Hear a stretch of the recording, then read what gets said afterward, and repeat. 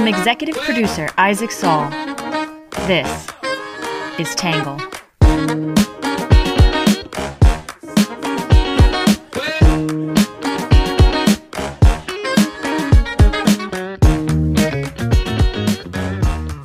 Good morning, good afternoon, and good evening, and welcome to the Tangle Podcast, a place where you get views from across the political spectrum, some independent thinking without all that hysterical nonsense you find everywhere else.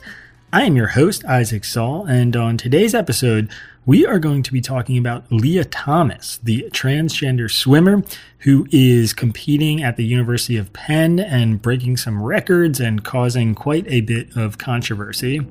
Before we jump into Lia's story, we are going to start with some quick hits from the day.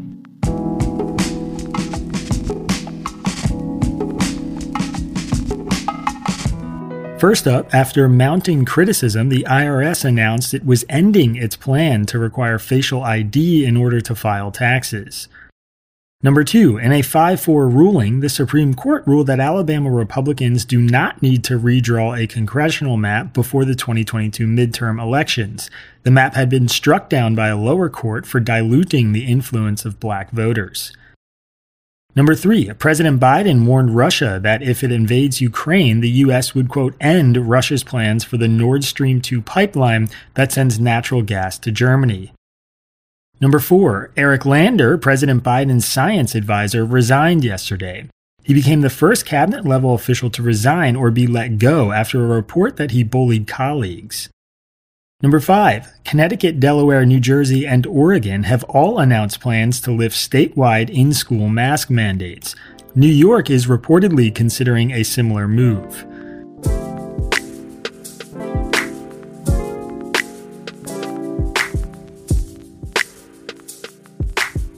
All right, that is it for our quick hits for the day, which brings us to our main story. Just a quick heads up, we are going to be talking about a pretty sensitive issue today, so we're actually going to give it some more space. We are not going to do a reader question today. And I also want to encourage everybody, if you're listening or reading or whatever you're doing, and you have some feedback, which we welcome and encourage, to just please be conscious of the fact that this is, I know, quite a divisive issue, as many issues are in Tangle.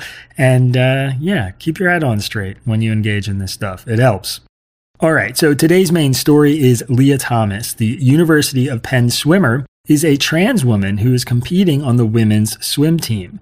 During her first 3 years at Penn, she swam on the men's team.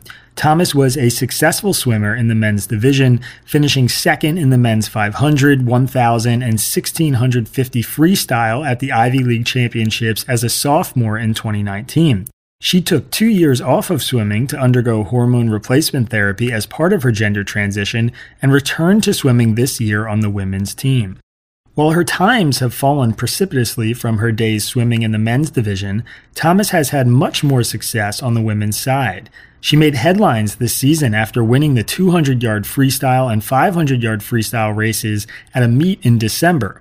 Not only did she win, but she shattered the Ivy League Conference records, besting the 200-meter record by 3.22 seconds and the 500-meter record by 2.25 seconds, which is a huge margin in swimming. Her 500-meter time in the women's division was more than 15 seconds slower than what she swam in the men's division. She also won a 1,650 freestyle race, setting meet, pool, and Penn school records in that event, winning the race by 38 seconds. In January, the NCAA released a new sport-by-sport policy for transgender athletes' participation. Each sport's governing body will now independently determine how to handle individual athletes. USA Swimming released a new policy last week that establishes clear criteria for trans athletes, including the use of a 3-person panel of independent medical experts to determine if a swimmer's prior physical development as a man gives the athlete a competitive advantage as a woman.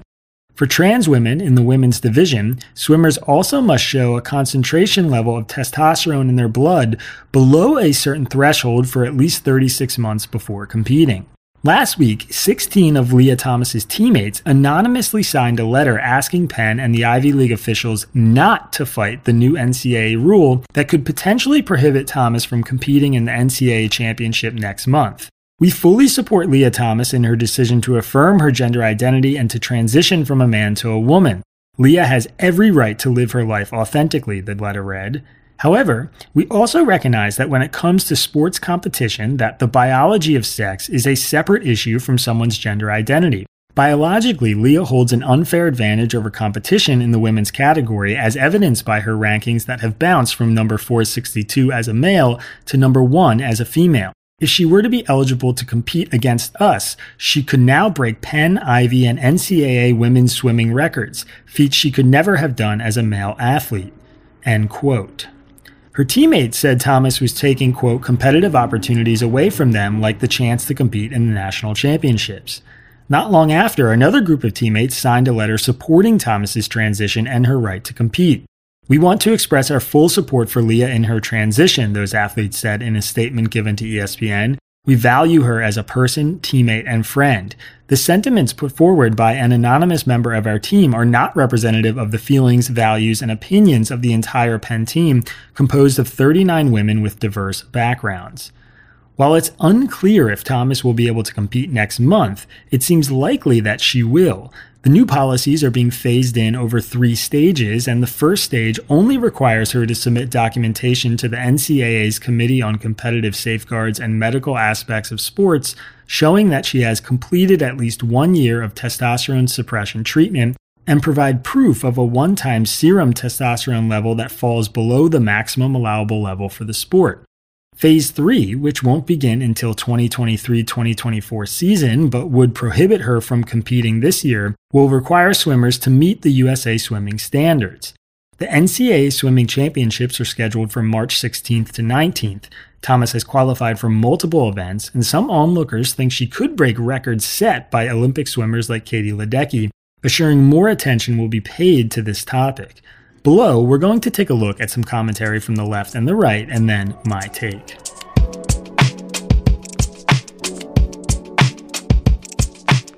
First up, we'll start with what the left is saying. The left supports more inclusive trans policies, though some worry about the impact on fairness in women's sports. Some have said unequivocally that Thomas should be allowed to compete, and transphobia is what is stopping her. Others have accused the right of transphobic attacks, but encourage more nuanced discussion about the path forward in athletics. In Outsports, Carly Webb warned in December that an anti-trans panic is coming to an Ivy League school. You've probably heard about some unwritten rules in sports. It seems when it comes to transgender people, certain commentators, pundits, and Twitter sports shock jocks have another one. Transgender women can play against cisgender women as long as the trans women always lose. Enough with the slurs and willful ignorance. Enough with the selling the concept that trans women are just mediocre males who figure they'll transition to win. As I said earlier this year, nobody transitions to win in sports, period, Webb wrote. Enough with this, it's about fairness for women and we want to save women's sports. Really? Some of you Johnny-come-lately wannabe right-wing shock jocks are the same people who put up the same weak jokes about the WNBA, NWSL, or any women's sport that doesn't conform to your views. Enough with calling trans women cheaters after every win.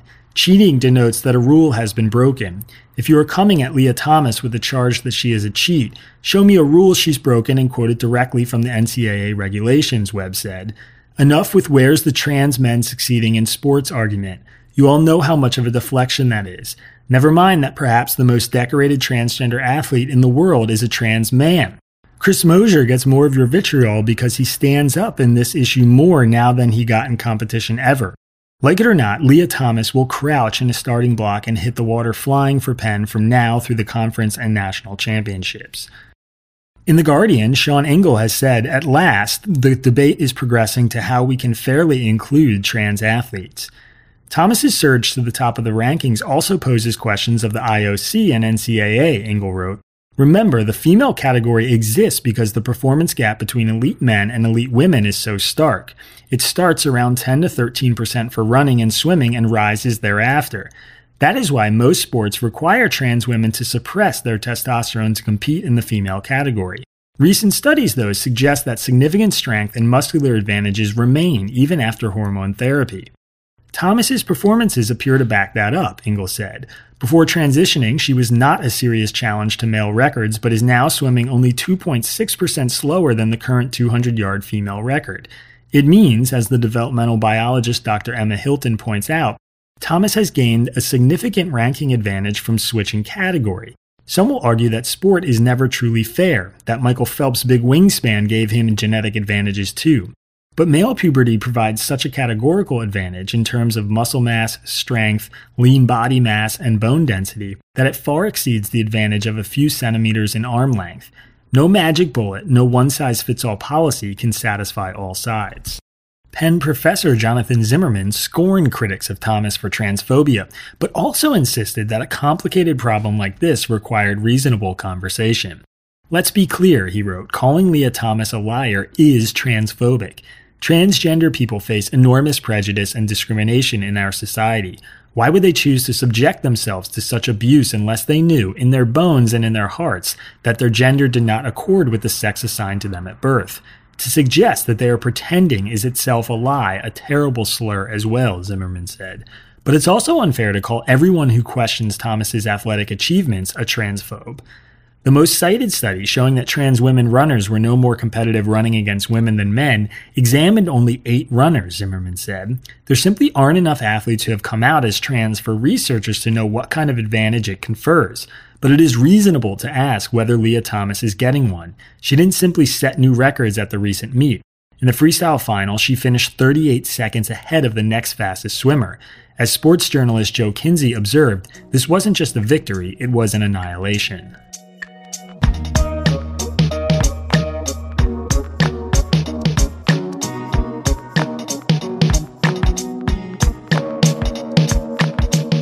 Alright, so that is it for what the left is saying, which brings us to the right's take. The right says Thomas competing is unfair to other women she competes against. They call for more stringent regulations of trans women competing in the women's division. Some suggest the Penn swimmers should boycott races until the school takes action. In Deseret News, Valerie Hudson said inclusivity cannot become a cover for discrimination against women. These teammates, who should have been protected by Title IX, were reduced to the status of what one writer called third-class citizens. The letter to UPenn from Thomas's teammates speaks volumes, Hudson wrote. Quote, "We have dedicated our lives to swimming. Most of us started at the same time Lia did as pre-teens. We have trained up to 20 hours a week, swimming miles, running, and lifting weights. To be sidelined or beaten by someone competing with the strength, height, and lung capacity advantages that can only come with male puberty has been exceedingly difficult." End quote. There are other issues with Thomas's inclusion on the women's team that should not go unremarked, Hudson added. Teammates have felt uncomfortable viewing Thomas undressed in the locker room, especially as Thomas has maintained an attraction to women. While this is only tangential to the issue of fairness in competition, it is nevertheless a very real issue for the 25% of women who have been sexually abused in their youth by males. It's also an issue for women who come from religious or secular backgrounds where such a situation is considered immoral or simply unwanted. In the New York Post, Piers Morgan said trans athletes like Thomas are, quote, destroying women's sports. "I want nothing but tolerance, fairness, and equality for all transgender people. Nobody would go through such lengthy physical and emotional turmoil if they didn't genuinely feel they were trapped in the wrong body and sexuality. So members of the trans community have my full support in their struggle both to be accepted and to have equal rights to the rest of us," Morgan wrote. But, he said, that shouldn't entitle those born with male biological bodies to create a new unfairness and inequality by competing in sport against women born female. The competitive advantage that trans swimmers like Lia Thomas have due to their biology is as unfair as cheating with performance-enhancing drugs, he said. That doesn't mean she's a cheat. I don't blame Thomas for this situation, and she should be able to compete as a swimmer. In my view, either against biological men as she did before, or in a new category against other trans women. But, as Michael Phelps rightly said 3 times, sport has to be on a level playing field, and currently, in the sport he loves, it's not. We all know this, yet the National Collegiate Athletic Association, the NCAA, continues to tiptoe around the issue, just announcing that trans athletes can carry on competing in women's sport and will only have to document testosterone levels required by their relevant discipline. In the Washington Examiner, Kaylee McGee White said Penn swimmers should boycott competitions that include Thomas. Of course, this would require courage and lots of it. The school could retaliate and revoke athletic scholarships, and individual swimmers might lose opportunities to swim professionally if they don't compete. There would also be immense backlash from the left, which seeks to punish anyone who challenges transgender orthodoxy. But what's the alternative, she asked. If women don't begin to stand up to this radicalism now, while it's still in its infancy, women's sports as we know them will be gone for good. There will be a Thomas on every single high school and college and professional female sports team in the country, and think of how many girls will have lost athletic opportunities as a result. This isn't just about Penn's swim team or its records. This is about equality and the female identity and whether we'll let both be trampled just because a militant sect believes progress demands it.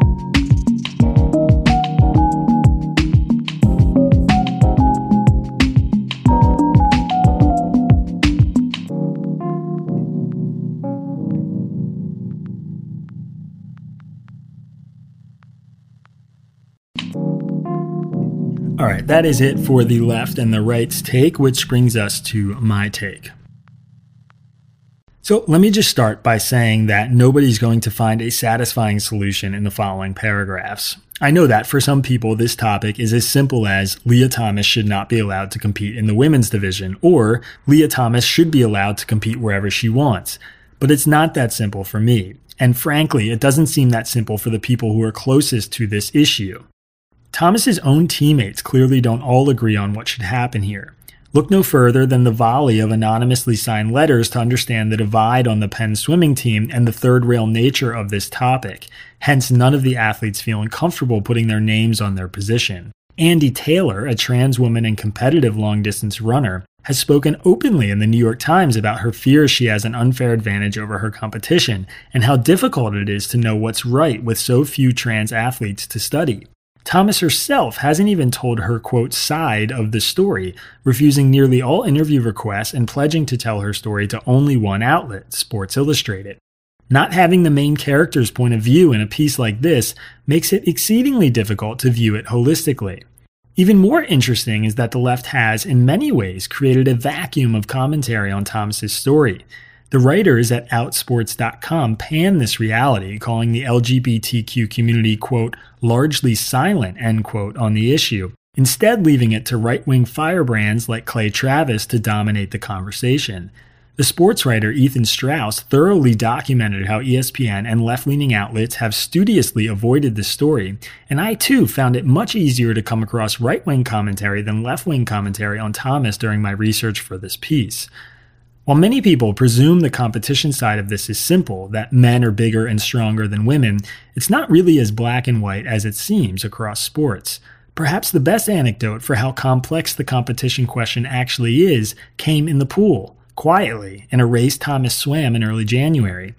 Thomas raced against Isaac Hennig, a trans male swimmer at Yale competing on the women's team, and she lost.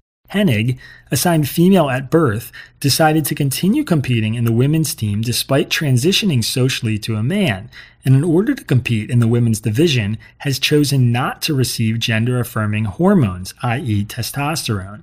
So, the assigned female at birth and taking no testosterone trans man swimmer beat the assigned male at birth and taking estrogen and testosterone blockers trans female swimmer in a historic 100-meter race that pitted two collegiate trans swimmers against each other.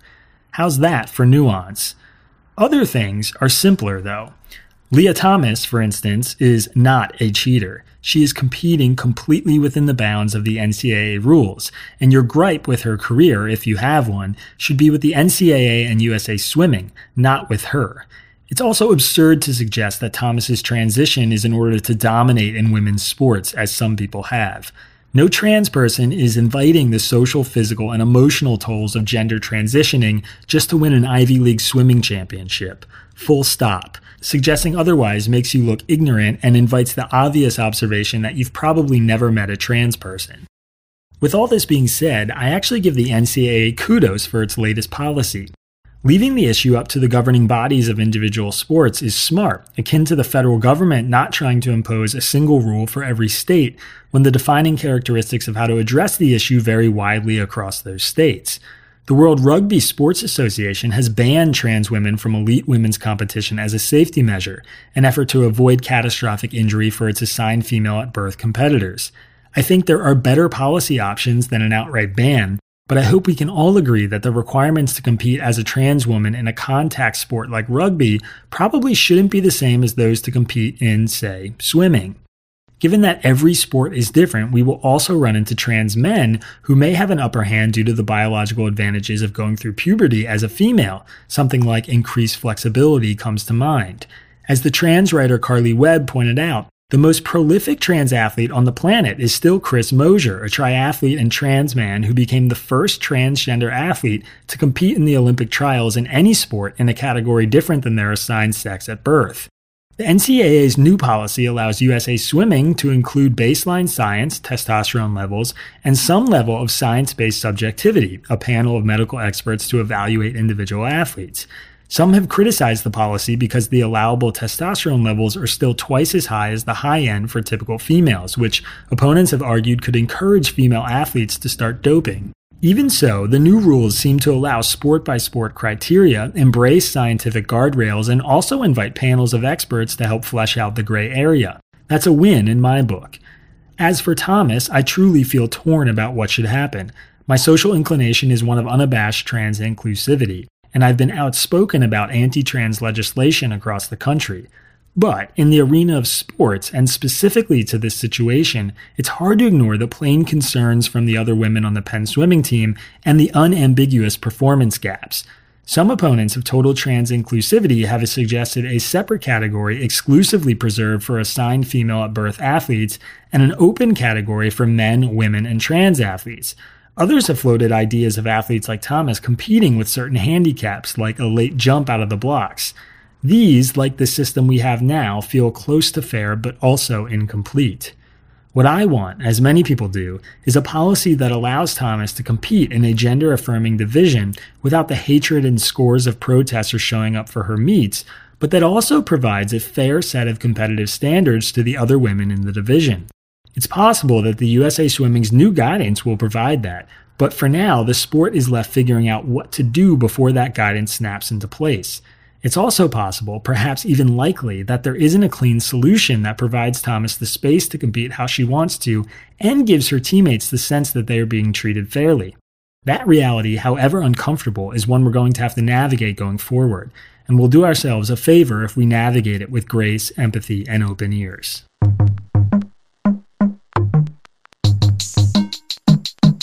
All right, that is it for today's main topic. That brings us to our story that matters. Americans are still woefully divided on COVID-19, though the split is now breaking in new ways. According to a new Axios poll, 1 in 3 Americans is expecting to catch COVID in the next month, and only 1 in 10 think it will be eradicated by this time next year.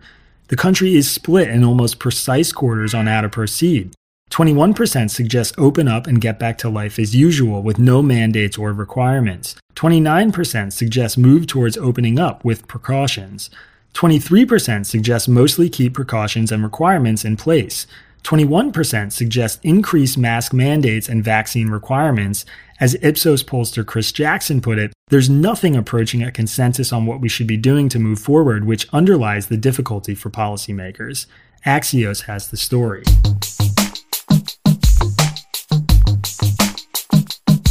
All right, that brings us to our numbers section. 66% is the percentage of Americans who favor allowing openly transgender men and women to serve in the military. 62% is the percentage of Americans who say trans athletes should only be allowed to play on sports teams that correspond to their birth gender. 34% is the percentage of Americans who say trans athletes should be allowed to compete on sports teams that match their gender identity. 55% is the percentage of Democrats who say trans athletes should be allowed to compete on sports teams that match their gender identity. 10% is the percentage of Republicans who say trans athletes should be allowed to compete on sports teams that match their gender identity. 33% is the percentage of independents who say trans athletes should be allowed to compete on sports teams that match their gender identity. All right, last but not least, your Have a Nice Day story. Swiss researchers have successfully enabled a man with a severed spinal cord to walk freely after they gave him an implant. It is the first time someone who has had a complete cut to their spinal cord has been able to walk again. Michael Rocati was paralyzed after a motorcycle accident 5 years ago left him with no feeling in his legs. But now, with the electrical implant surgically attached to his spine, he is walking again. Researchers caution that this isn't a cure for spinal cord injury, and it is too complicated of a technology to be used in everyday life, yet. But it was a major step toward improving quality of life for people with spinal cord injuries. BBC has the story, and there is a link to it in today's newsletter. All right, everybody, that is it for our podcast today. As always, if you have thoughts, comments, feedback, reactions, you can reach me, isaac@readtangle.com. That's isaac@readtangle.com. And like I say every day, and hope you hear me, if you want to support us, the single best way to do that is to become a monthly supporter of our podcast or a subscriber to the Tangle newsletter. You can find links in the episode description to do that. Thank you guys so much. Have a good one.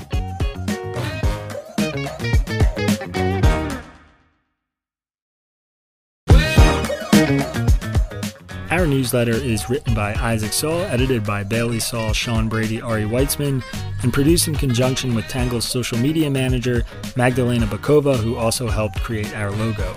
The podcast is edited by Trevor Eichhorn, and music for the podcast was produced by Diet75. For more from Tangle, subscribe to our newsletter or check out our content archives at www.readtangle.com.